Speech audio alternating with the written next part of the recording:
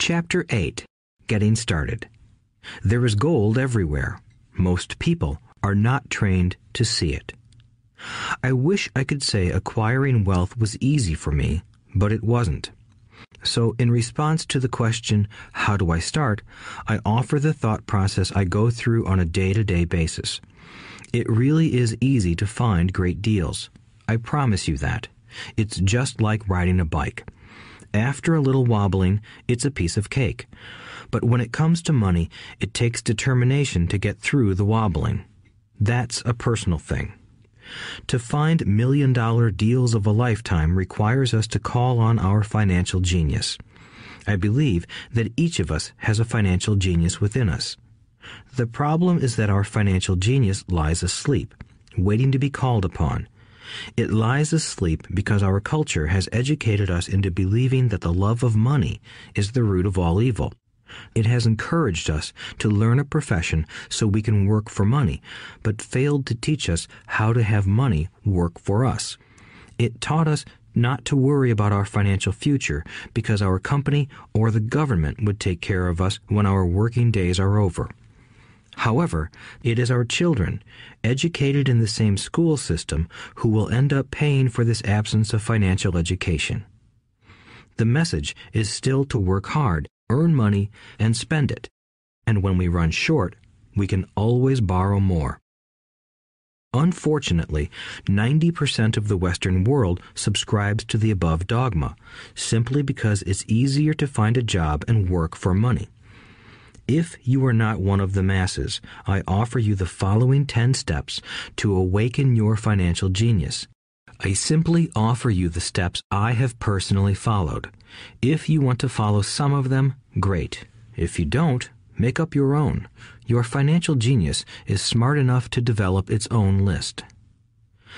While in Peru, I asked a gold miner of 45 years how he was so confident about finding a gold mine.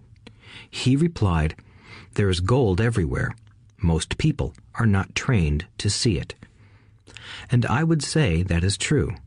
In real estate, I can go out and in a day come up with 4 or 5 great potential deals, while the average person will go out and find nothing, even looking in the same neighborhood. The reason is that they have not taken the time to develop their financial genius. I offer you the following 10 steps as a process to develop your God-given powers, powers over which only you have control. 1. Find a reason greater than reality, the power of spirit. If you ask most people if they would like to be rich or financially free, they would say yes. But then reality sets in. The road seems too long with too many hills to climb. It's easier to just work for money and hand the excess over to your broker. I once met a young woman who had dreams of swimming for the U.S. Olympic team. The reality was that she had to get up every morning at 4 o'clock to swim for 3 hours before going to school. She did not party with her friends on Saturday night. She had to study and keep her grades up, just like everyone else. When I asked her what fueled her superhuman ambition and sacrifice, she simply said, "I do it for myself and the people I love. It's love that gets me over the hurdles and sacrifices." A reason or a purpose is a combination of wants and don't wants. When people ask me what my reason for wanting to be rich is, I tell them that it is a combination of deep emotional wants and don't wants. I will list a few. First, the don't wants, for they create the wants. I don't want to work all my life. I don't want what my parents aspired for, which was job security and a house in the suburbs. I don't like being an employee. I hated that my dad always missed my football games because he was so busy working on his career. I hated it when my dad worked hard all his life and the government took most of what he worked for at his death. He could not even pass on what he worked so hard for when he died. The rich don't do that. They work hard and pass it on to their children. Now, the wants. I want to be free to travel the world and live in the lifestyle I love. I want to be young when I do this. I want to simply be free. I want control over my time and my life. I want money to work for me. Those are my deep-seated emotional reasons. What are yours?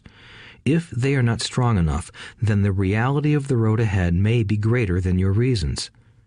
I have lost money and been set back many times, but it was the deep emotional reasons that kept me standing up and going forward. I wanted to be free by age 40, but it took me until I was 47, with many learning experiences along the way. As I said, I wish I could say it was easy. It wasn't, but it wasn't that hard either. I've learned that without a strong reason or purpose, anything in life is hard. If you do not have a strong reason, there is no sense listening further. It will sound like too much work. 2. Make daily choices.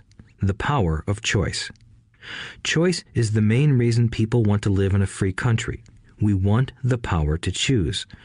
Financially, with every dollar we get in our hands, we hold the power to choose our future, to be rich, poor, or middle class. Our spending habits reflect who we are. Poor people simply have poor spending habits. The benefit I had as a boy was that I loved playing Monopoly constantly. Nobody told me Monopoly was only for kids, so I just kept playing the game as an adult. I also had a rich dad who pointed out to me the difference between an asset and a liability. So a long time ago, as a little boy, I chose to be rich, and I knew that all I had to do was learn to acquire assets, real assets. My best friend, Mike, had an asset column handed to him, but he still had to choose to learn to keep it. Many rich families lose their assets in the next generation simply because there was no one trained to be a good steward over their assets. Most people choose not to be rich.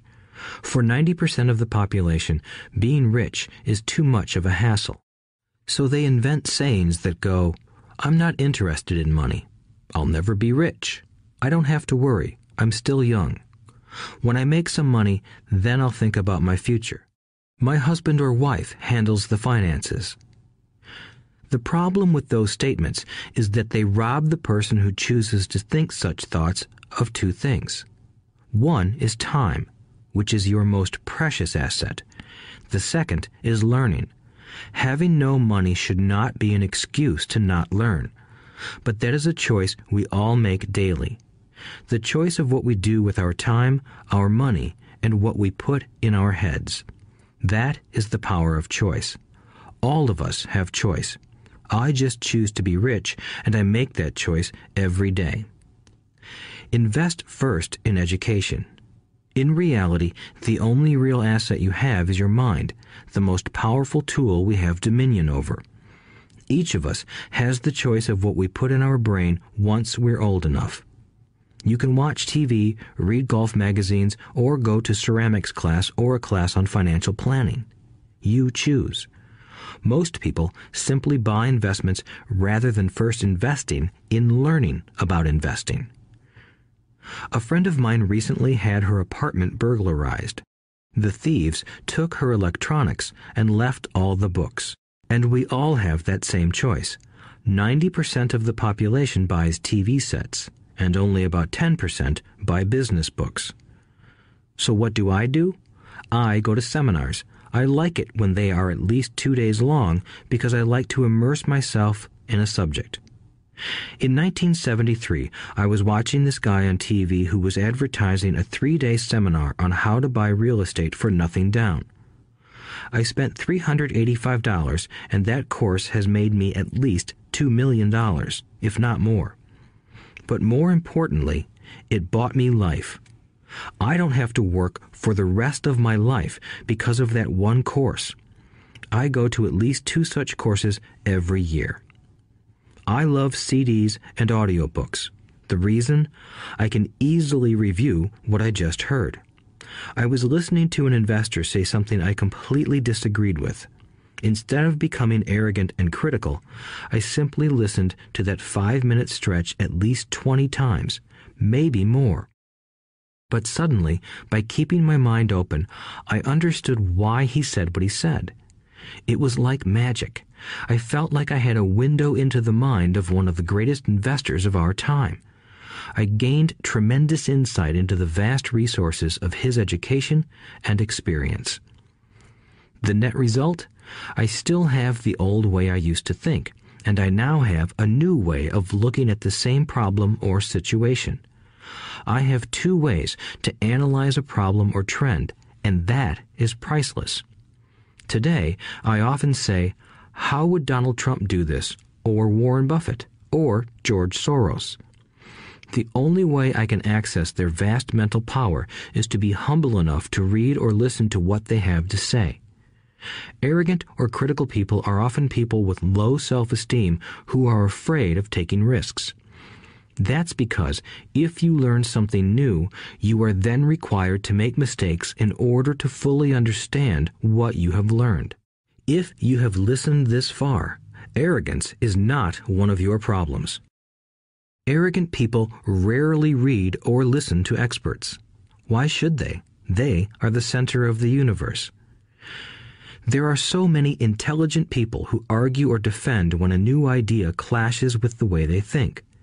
In this case, their so-called intelligence combined with arrogance equals ignorance. Each of us knows people who are highly educated or believe they are smart, but their balance sheet paints a different picture. A truly intelligent person welcomes new ideas, for new ideas can add to the synergy of other accumulated ideas. Listening is more important than talking. If that were not true, God would not have given us 2 ears and only 1 mouth. Too many people think with their mouth instead of listening in order to absorb new ideas and possibilities. They argue instead of asking questions. I take a long view on my wealth. I do not subscribe to the get-rich-quick mentality most lottery players or casino gamblers have. I may go in and out of stocks, but I am long on education. If you want to fly an airplane, I advise taking lessons first. I am always shocked at people who buy stocks or real estate but never invest in their greatest asset, their mind. Just because you bought a house or two does not make you an expert at real estate.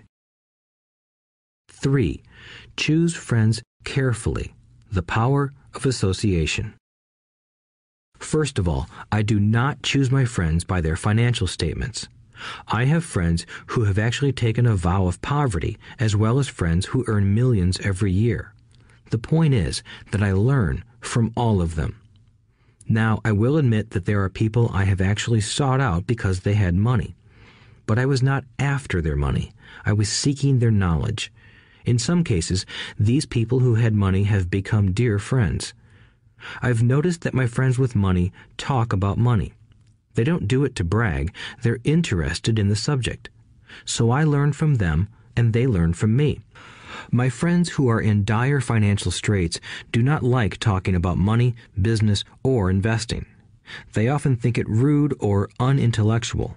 So I also learn from my friends who struggle financially. I find out what not to do. I have several friends who have generated over $1 billion in their short lifetimes. The 3 of them report the same phenomenon. Their friends who have no money have never come to them to ask them how they did it, but they do come asking for one of 2 things, or both, a loan or a job. Warning: don't listen to poor or frightened people. I have such friends, and while I love them dearly, they are the Chicken Littles of life. To them, when it comes to money, especially investments, it's always, the sky is falling, the sky is falling. They can always tell you why something won't work. The problem is that people listen to them. But people who blindly accept doom and gloom information are also Chicken Littles. As that old saying goes, birds of a feather flock together. If you watch business channels on TV, they often have a panel of so-called experts. One expert will say the market is going to crash, and the other will say it's going to boom. If you're smart, you listen to both. Keep your mind open, because both have valid points. Unfortunately, most poor people listen to Chicken Little. I have had many close friends try to talk me out of a deal or an investment. Not long ago, a friend told me he was excited because he found a 6% certificate of deposit. I told him I earned 16% from the state government. The next day, he sent me an article about why my investment was dangerous. I have received 16% for years now, and he still receives 6%. I would say that one of the hardest things about wealth building is to be true to yourself and to be willing to not go along with the crowd. This is because, in the market, it is usually the crowd that shows up late that is slaughtered. If a great deal is on the front page, it's too late in most instances. Look for a new deal. As we used to say as surfers, there is always another wave. People who hurry and catch a wave late usually are the ones who wipe out. Smart investors don't time the markets. If they miss a wave, they search for the next one and get themselves in position. This is hard for most investors because buying what is not popular is frightening. Timid investors are like sheep going along with the crowd. Or their greed gets them in when wise investors have already taken their profits and moved on. Wise investors buy an investment when it's not popular. They know their profits are made when they buy, not when they sell. They wait patiently. As I said, they do not time the market.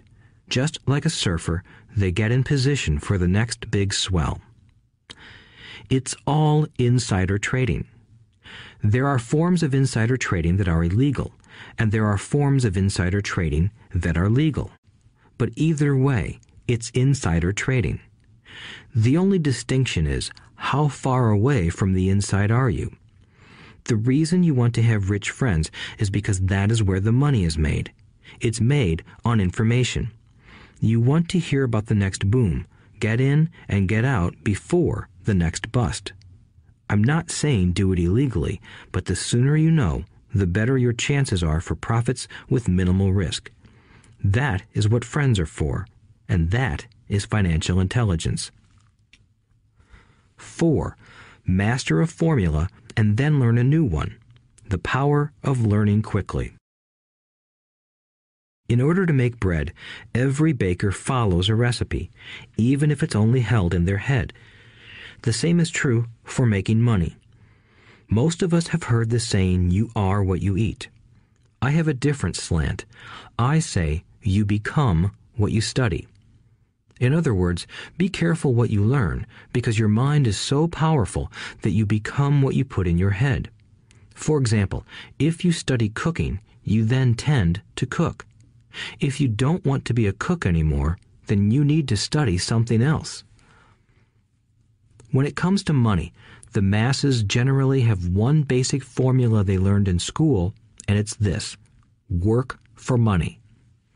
The predominant formula I see in the world is that every day millions of people get up, go to work, earn money, pay bills, balance checkbooks, buy some mutual funds, and go back to work. That is the basic formula, or recipe. If you're tired of what you're doing, or you're not making enough, it's simply a case of changing the formula via which you make money. Years ago, when I was 26, I took a weekend class called How to Buy Real Estate Foreclosures. I learned a formula. The next trick was to have the discipline to actually put into action what I had learned. That is where most people stop. For 3 years, while working for Xerox, I spent my spare time learning to master the art of buying foreclosures. I've made several $million using that formula. So, after I mastered that formula, I went in search of other formulas. For many of the classes, I did not directly use the information I learned, but I always learned something new. I have attended classes designed for derivative traders, commodity option traders, and chaologists.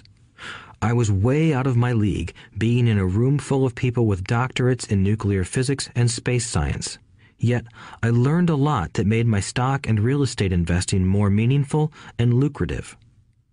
Most junior colleges and community colleges have classes on financial planning and buying traditional investments. They are good places to start, but I always search for a faster formula.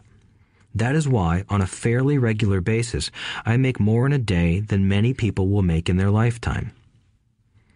Another side note, in today's fast-changing world, it's not so much what you know anymore that counts, because often what you know is old. It is how fast you learn. That skill is priceless. It's priceless in finding faster formulas, recipes, if you will, for making dough. Working hard for money is an old formula born in the day of cavemen. 5. Pay yourself first. The power of self-discipline. If you cannot get control of yourself, do not try to get rich. It makes no sense to invest, make money, and blow it. It is the lack of self-discipline that causes most lottery winners to go broke soon after winning millions. It is the lack of self-discipline that causes people who get a raise to immediately go out and buy a new car or take a cruise. It is difficult to say which of the 10 steps is the most important, but of all the steps, this step is probably the most difficult to master if it is not already a part of your makeup. I would venture to say that personal self-discipline is the number one delineating factor between the rich, the poor, and the middle class. Simply put, people who have low self-esteem and low tolerance for financial pressure can never be rich. As I have said, a lesson learned from my rich dad was that the world will push you around. The world pushes people around, not because other people are bullies, but because the individual lacks internal control and discipline. People who lack internal fortitude often become victims of those who have self-discipline. In the entrepreneur classes I teach, I constantly remind people to not focus on their product, service, or widget, but to focus on developing management skills. The 3 most important management skills necessary to start your own business are management of 1. Cash flow, 2. People, 3. Personal time. I would say the skills to manage these 3 apply to anything, not just entrepreneurs. The 3 matter in the way you live your life as an individual or as part of a family, a business, a charitable organization, a city, or a nation. Each of these skills is enhanced by the mastery of self-discipline. I do not take the saying, "pay yourself first," lightly. The statement, "pay yourself first," comes from George Clason's book, The Richest Man in Babylon. Millions of copies have been sold. But while millions of people freely repeat that powerful statement, few follow the advice. As I said, financial literacy allows one to read numbers, and numbers tell the story. By looking at a person's income statement and balance sheet, I can readily see if people who spout the words, "pay yourself first," actually practice what they preach. In reality, each month, many allocate money to their asset column before they pay their monthly expenses. Although millions of people have read Clason's book and understand the words, "pay yourself first," in reality, they pay themselves last. Now, I can hear the howls from those of you who sincerely believe in paying your bills first, and I can hear all the responsible people who pay their bills on time. I am not saying be irresponsible and not pay your bills. All I am saying is do what the book says, which is pay yourself first. If you can truly begin to understand the power of cash flow, you will soon realize why 90% of people work hard all their lives and need government support like Social Security when they are no longer able to work. Kim and I have had many bookkeepers, accountants, and bankers who have had a major problem with this way of looking at pay yourself first. The reason is that these financial professionals actually do what the masses do. They pay themselves last. There have been times in my life when, for whatever reason, cash flow was far less than my bills. I still paid myself first. My accountant and bookkeeper screamed in panic. They're going to come after you. The IRS is going to put you in jail. You're going to ruin your credit rating. They'll cut off the electricity. I still paid myself first. Why, you ask? Because that's what the story, The Richest Man in Babylon, was all about. The power of self-discipline and the power of internal fortitude. As my rich dad taught me the first month I worked for him, most people allow the world to push them around. A bill collector calls and you pay or else. A sales clerk says, "Oh, just put it on your charge card." Your real estate agent tells you, "Go ahead. The government allows you a tax deduction on your home." That is what the book is really about. Having the guts to go against the tide and get rich. You may not be weak, but when it comes to money, many people get wimpy. I am not saying be irresponsible. The reason I don't have high credit card debt and doodad debt is because I pay myself first. The reason I minimize my income is because I don't want to pay it to the government. That is why my income comes from my asset column through a Nevada corporation. If I work for money, the government takes it. Although I pay my bills last, I am financially astute enough to not get into a tough financial situation. I don't like consumer debt. I actually have liabilities that are higher than 99% of the population, but I don't pay for them. Other people pay for my liabilities. They're called tenants. So rule number 1 in paying yourself first is don't get into debt in the first place. Although I pay my bills last, I set it up to have only small, unimportant bills that are due. When I occasionally come up short, I still pay myself first. I let the creditors and even the government scream. I like it when they get tough. Why? Because those guys do me a favor. They inspire me to go out and create more money.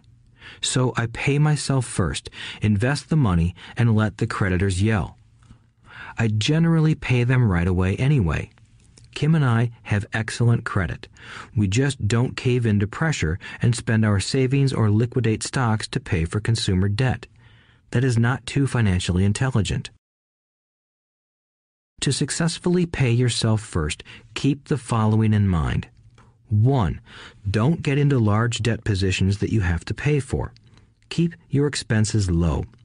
Build up assets first. Then buy the big house or nice car. Being stuck in the rat race is not intelligent. 2.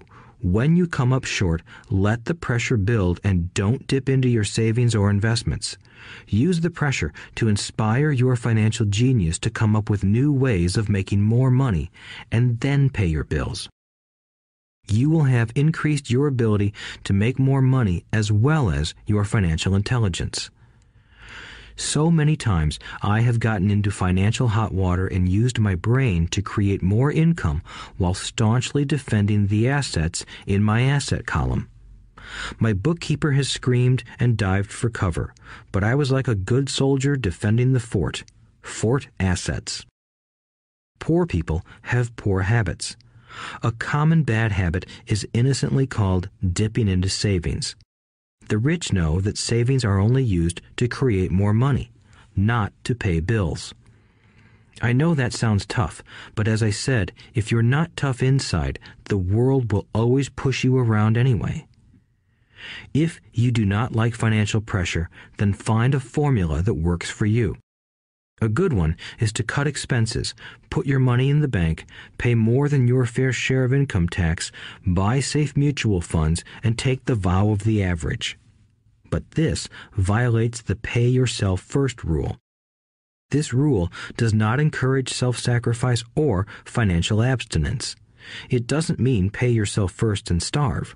Life was meant to be enjoyed.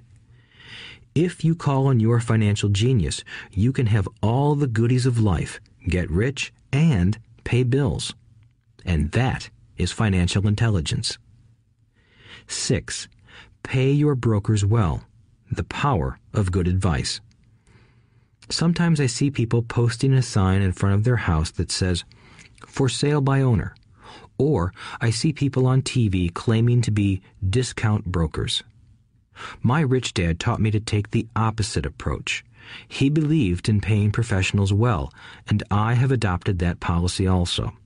Today, I have expensive attorneys, accountants, real estate brokers, and stockbrokers. Why? Because if, and I do mean if, the people are professionals, their services should make you money. And the more money they make, the more money I make. We live in the information age. Information is priceless. A good broker should provide you with information as well as take the time to educate you. I have several brokers who do that for me. Some taught me when I had little or no money, and I am still with them today. What I pay a broker is tiny in comparison with what kind of money I can make because of the information they provide. I love it when my real estate broker or stockbroker makes a lot of money because that usually means I made a lot of money. A good broker saves me time in addition to making me money. Like when I bought the vacant land for $9,000 and sold it immediately for over $25,000 so I could buy my Porsche quicker. A broker is my eyes and ears in the market. They're there every day, so I do not have to be. I'd rather play golf. People who sell their house on their own must not value their time much. Why would I want to save a few bucks when I could use that time to make more money or spend it with those I love?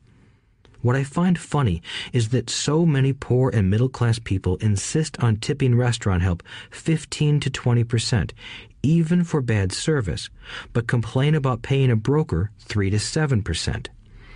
They enjoy tipping people in the expense column and stiffing people in the asset column. That is not financially intelligent.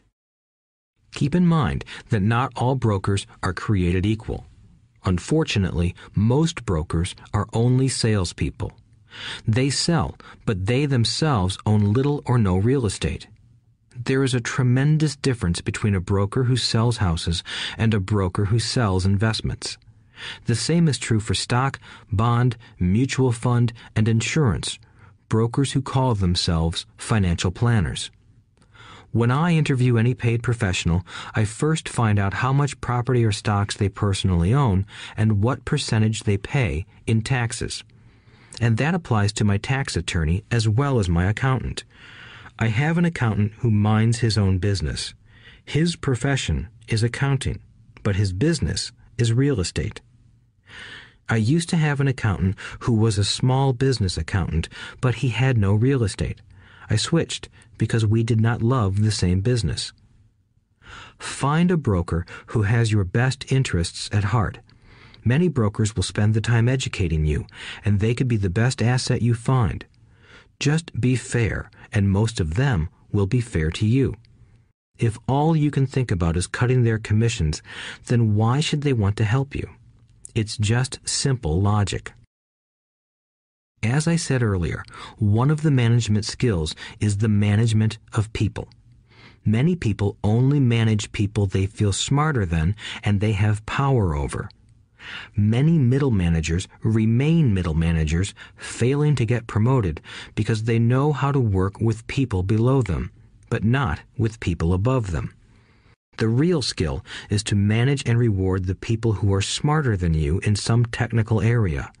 That is why companies have a board of directors. You should have one too. That is financial intelligence. 7. Be an Indian giver. The power of getting something for nothing. When the first European settlers came to America, they were taken aback by a cultural practice some American Indians had. For example, if a settler was cold, the Indian would give the person a blanket. Mistaking it for a gift, the settler was often offended when the Indian asked for it back. The Indians also got upset when they realized that settlers did not want to give it back. That is where the term Indian giver came from, a simple cultural misunderstanding. In the world of the asset column, being an Indian giver is vital to wealth. The sophisticated investor's first question is, how fast do I get my money back? They also want to know what they get for free, also called a piece of the action. That is why the ROI, or return on investment, is so important. For example, I found a small condominium that was in foreclosure a few blocks from where I lived. The bank wanted $60,000 and I submitted a bid for $50,000, which they took simply because, along with my bid, was a cashier's check for $50,000. They realized I was serious. Most investors would say, "Aren't you tying up a lot of cash? Would it not be better to get a loan on it?" The answer is, not in this case. My investment company uses this condominium as a vacation rental in the winter months when the snowbirds come to Arizona. It rents for $2,500 a month for 4 months out of the year. For rental during the off-season, it rents for only $1,000 a month. I had my money back in about 3 years. Now I own this asset, which pumps money out for me, month in and month out. The same is done with stocks. Frequently, my broker calls and recommends I move a sizable amount of money into the stock of a company that he feels is just about to make a move that will add value to the stock, like announcing a new product.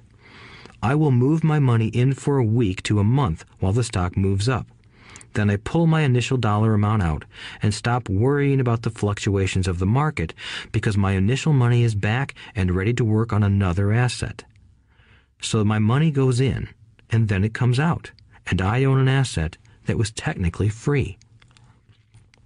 True, I have lost money on many occasions, but I only play with money I can afford to lose. I would say, on an average 10 investments, I hit home runs on 2 or 3, while 5 or 6 do nothing, and I lose on 2 or 3. But I limit my losses to only the money I have in at that time. People who hate risk put their money in the bank. In the long run, safe savings are better than no savings.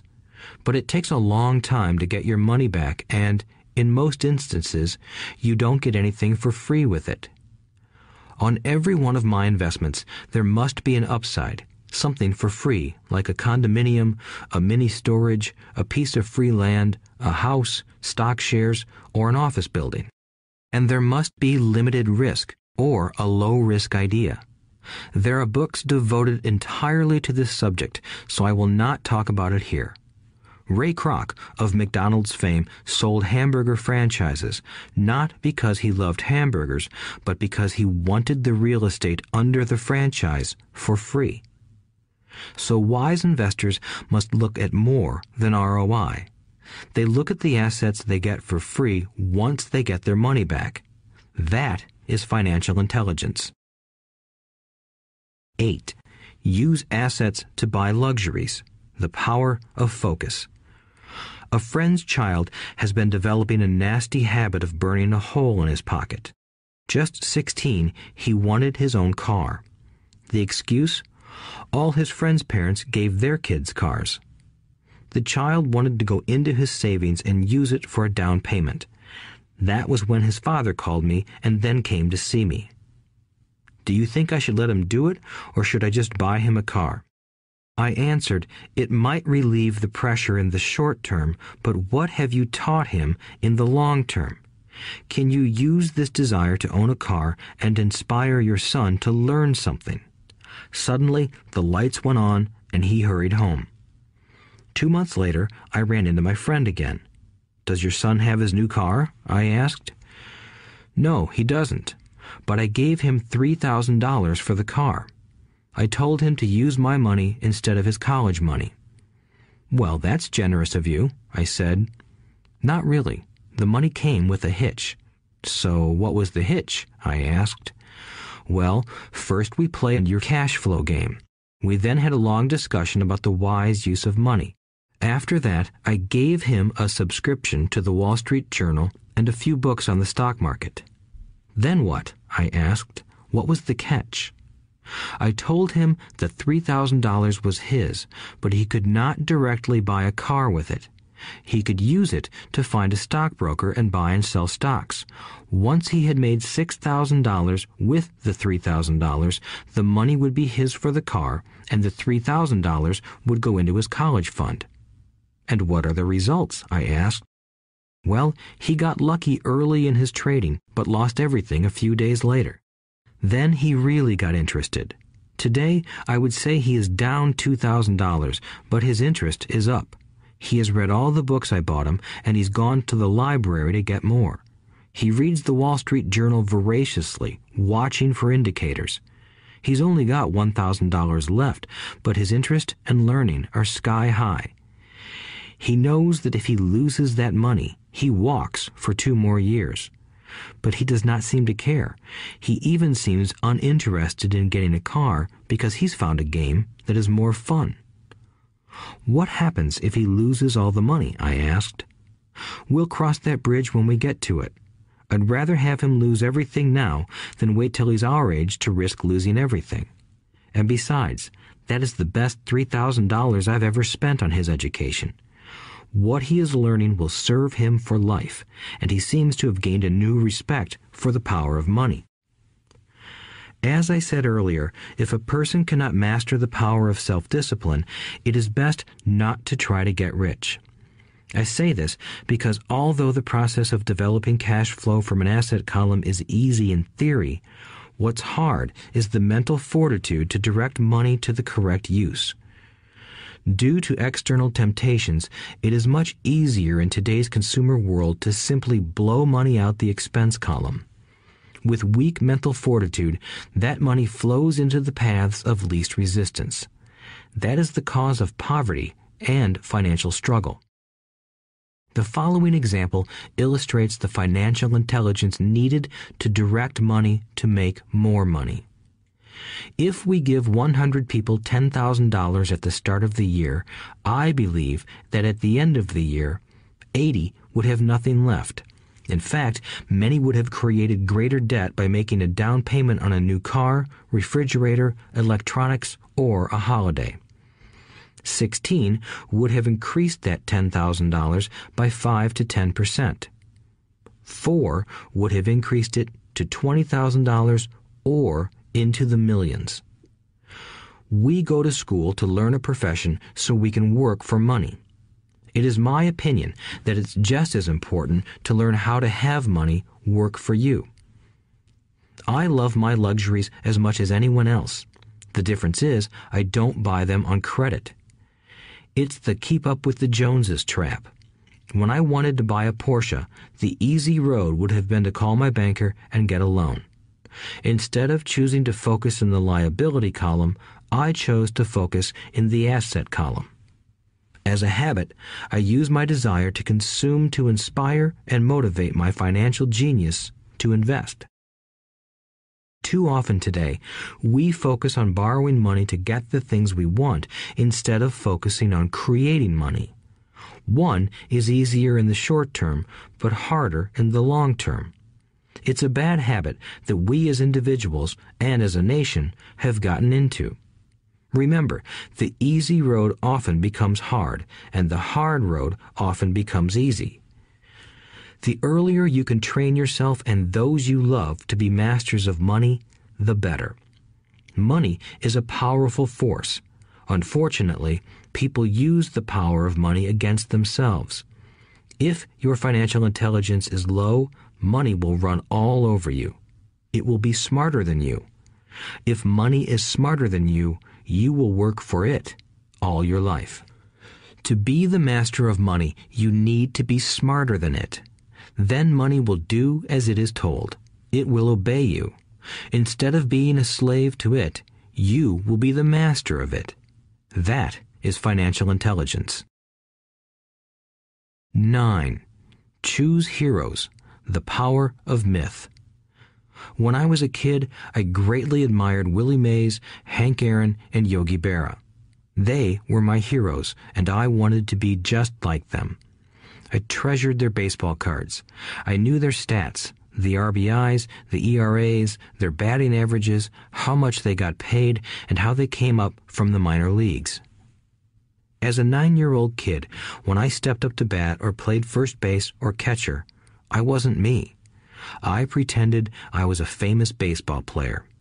It's one of the most powerful ways we learn, and we often lose that as adults. We lose our heroes. Today, I watch young kids playing basketball near my home. On the court, they're not little Johnny. They're pretending to be their favorite basketball hero. Copying or emulating heroes is true power learning. I have new heroes as I grow older. I have golf heroes, and I copy their swings and do my best to read everything I can about them. I also have heroes such as Donald Trump, Warren Buffett, Peter Lynch, George Soros, and Jim Rogers.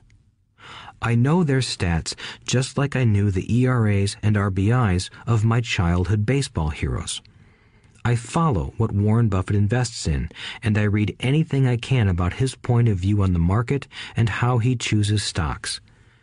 And I read about Donald Trump, trying to find out how he negotiates and puts deals together. Just as I was not me when I was up to bat, when I'm in the market or I'm negotiating a deal, I am subconsciously acting with the bravado of Trump. Or, when analyzing a trend, I look at it as though Warren Buffett were doing it. By having heroes, we tap into a tremendous source of raw genius. But heroes do more than simply inspire us. Heroes make things look easy. Making it look easy convinces us to want to be just like them. If they can do it, so can I. When it comes to investing, too many people make it sound hard. Instead, find heroes who make it look easy. 10. Teach and you shall receive. The power of giving. Both of my dads were teachers. My rich dad taught me a lesson I have carried all my life, the necessity of being charitable or giving. My educated dad gave a lot of his time and knowledge, but almost never gave away money. He usually said that he would give when he had some extra money, but of course, there was rarely any extra. My rich dad gave money as well as education. He believed firmly in tithing. If you want something, you first need to give, he would always say. When he was short of money, he gave money to his church or to his favorite charity. If I could leave one single idea with you, it is that idea. Whenever you feel short or in need of something, give what you want first, and it will come back in buckets. That is true for money, a smile, love, or friendship. I know it is often the last thing a person may want to do, but it has always worked for me. I trust that the principle of reciprocity is true, and I give what I want. I want money, so I give money, and it comes back in multiples. I want sales, so I help someone else sell something, and sales come to me. I want contacts, and I help someone else get contacts. Like magic, contacts come to me. I heard a saying years ago that went, God does not need to receive, but humans need to give. My rich dad would often say, poor people are more greedy than rich people. He would explain that if a person was rich, that person was providing something that other people wanted. In my life, whenever I have felt needy or short of money or short of help, I simply went out or found in my heart what I wanted and decided to give it first. And when I gave, it always came back. It reminds me of the story of the guy sitting with firewood in his arms on a cold, freezing night. He is yelling at the pot-bellied stove, "When you give me some heat, then I'll put some wood in you." And when it comes to money, love, happiness, sales, and contacts, all one needs to remember is to give first. Often, just the process of thinking of what I want and how I could give that to someone else breaks free a torrent of bounty. Whenever I feel that people aren't smiling at me, I simply begin smiling and saying hello. Like magic, the next thing I know, I'm surrounded by smiling people. It is true that your world is only a mirror of you. So that's why I say, teach and you shall receive.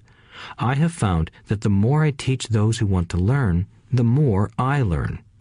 If you want to learn about money, teach it to someone else. A torrent of new ideas and finer distinctions will come in.